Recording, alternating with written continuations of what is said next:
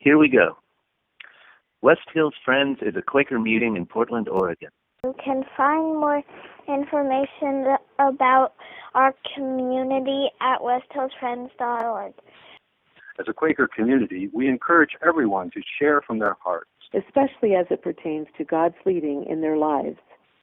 These words are shared into a community that values the opportunity to respond and dialogue about what is said.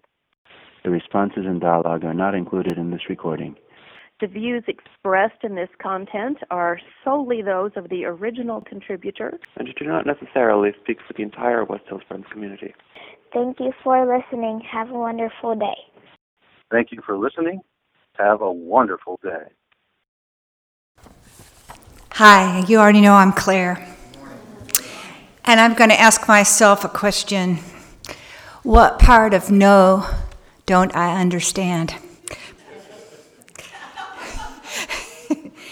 So instead of quoting from the Bible, I'm going to quote from Stephen R. Covey, who is a very useful Mormon in the world. Sorry about that, but here he is. You have to decide what your highest priorities are and have the courage, pleasantly, smilingly, unapologetically, to say no to other things. And the way you do that is by having a bigger yes burning inside. The enemy of the best is often the good. And that's what I'm dealing with now. Recently, I participated in a person's practicum. She was studying to be an Enneagram specialist, and her supervising collaborator was the Portland, Oregon Authority on this subject. And I had to reply to a battery of questions. They conferred and announced with certainty that I was a 9, the peacemaker. And in case you're wondering what that means, famous 9s are Mr. Rogers, Abraham Lincoln, Mahatma Gandhi, Audrey Hepburn, and believe it or not, Ronald Reagan. So I don't know what 9 means, except there are many shadow sides to being a 9. Today I'm going to let you into on one of my struggles, the inability to say no. What part of no don't I understand? In other words, 9s desire harmony so much that they often give up their own agenda to make others comfortable. They often want to remain on good terms with everyone. The closest 9s can easily get to no is, well, maybe not. Or I'll try, or let me think about it. Often, rather than answer at all, we'll zone out watching Netflix, guilty and ashamed of our ambiguity. Luckily, I don't have Netflix. No is a word that 9s can't utter without whipping themselves for days, worrying about the people we've denied.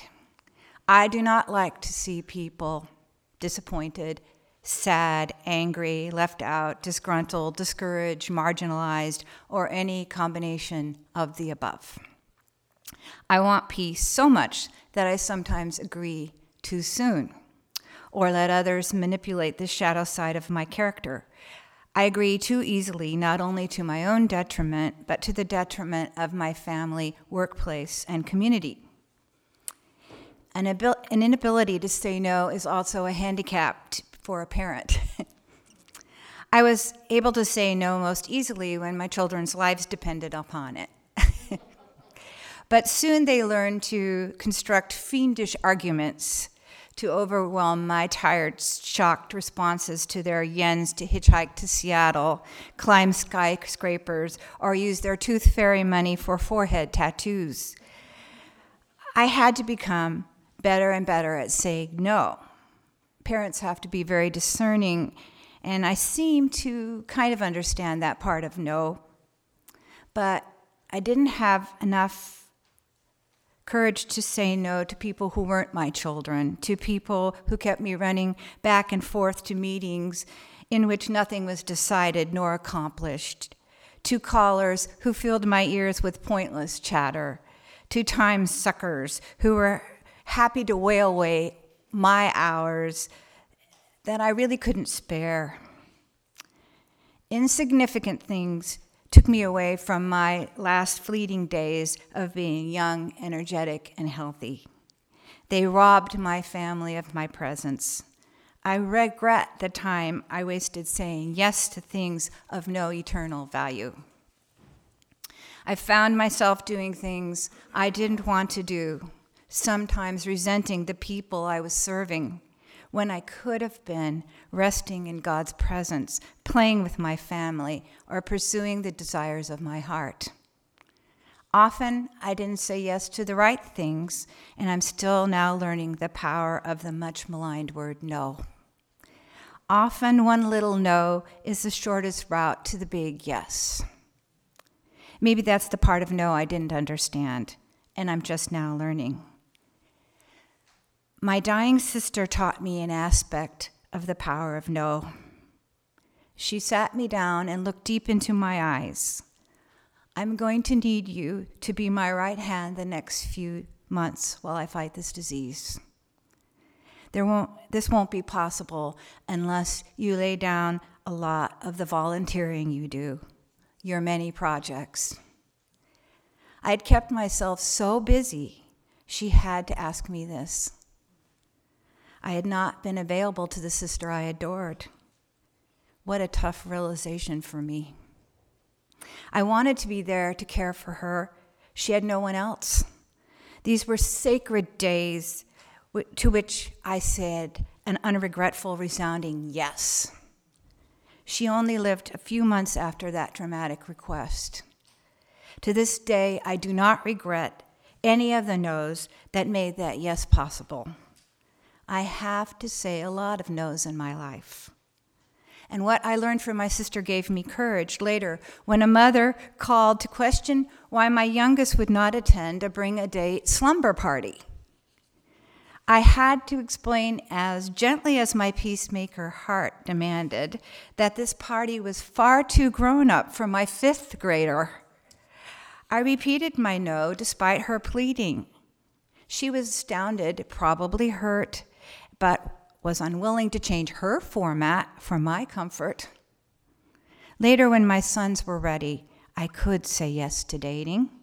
It was an earned rite of passage. In case anybody still believes otherwise, is my experience that kids don't like to hear no. My husband and I weathered gloomy looks, dramatic scenes, but simply saying no was the most loving thing we could have done at the time. We said no to protect our boy's childhood. We said yes because we loved. I still struggle, but with God's help, I say no in order to say yes to better things. I say yes to foods that exacerbate my autoimmune disorder. I say yes to time with God. I say no to overfilling my schedule. I say yes to life because I love life. But to do that, I sometimes have to utter as gently as possible one simple no.